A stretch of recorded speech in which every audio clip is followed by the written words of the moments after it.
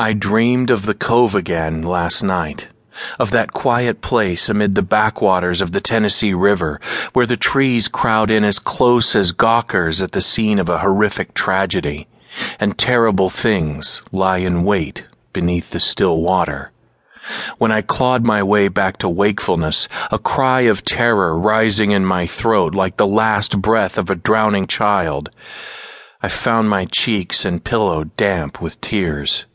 Bitter acid churned in my stomach, and blood pounded in my ears like the thrum of some alien machine as my racing heart reacted to the adrenaline coursing through my system. I choked back the scream before it could escape and wake my wife Carolyn, who slumbered in peace beside me. "It's okay," I told myself. "You're awake now." But was it okay?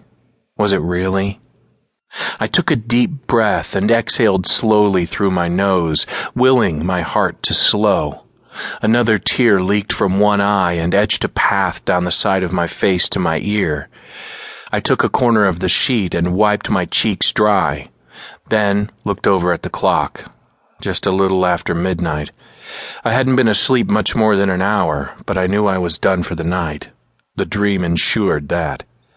The dream always ensured that. I slipped out of the bed as quietly as I could and went downstairs.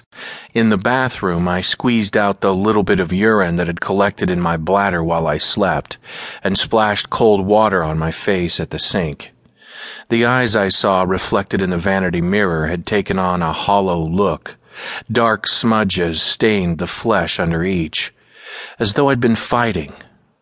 Insomnia, a kind of fight, I suppose, does that to you. My hair stood in bristling, unruly clumps. I thought maybe there was more gray than there had been just 6 months ago, when I had the dream the first time. The worry lines across my brow had deepened into furrows, and my skin had faded to an unhealthy pallor I hadn't noticed before now. I looked closer to 60 than my actual age of 43. In the beginning, back in June, when the world was green and full of life, I thought the strange dream was a result of a cheap burger consumed too late in the evening. Carolyn was 4 months pregnant then, just starting to show, and we'd been out late shopping for furniture for the nursery. The pregnancy was an accident, as so many are at our age, but we were happy. Our first child, after having given up hope of ever having one years ago. On our way home from Babies R Us, we stopped at a fast food franchise for dinner. The Cove in Belleville was the farthest thing from my mind, had been for 30 years or more, until I woke up hours later, trembling in fear and covered in cold sweat, biting back that same blood-curdling scream that seemed to want out of me so badly. When it happened again 2 weeks later, I tried to blame it on work anxieties. I was up for my annual performance review at Hazel & Associates, where I work in the Human Resources Department, and a promotion to management if it went well. With a baby on the way, we could use the extra money. When it was just the two of us, it didn't matter so much, but we were already starting to feel the pinch of the extra expenses. Who wouldn't have bad dreams under that kind of stress?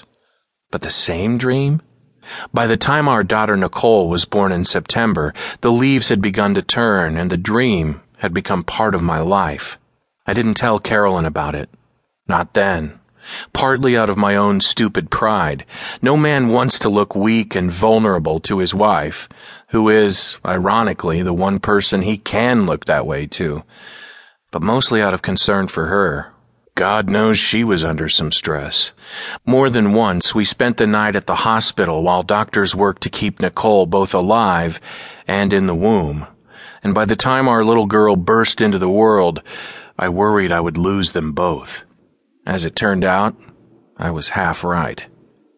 Nicole came 2 months premature, not normally a big problem in the 21st century, but her heart just wasn't strong enough to support such a spitfire.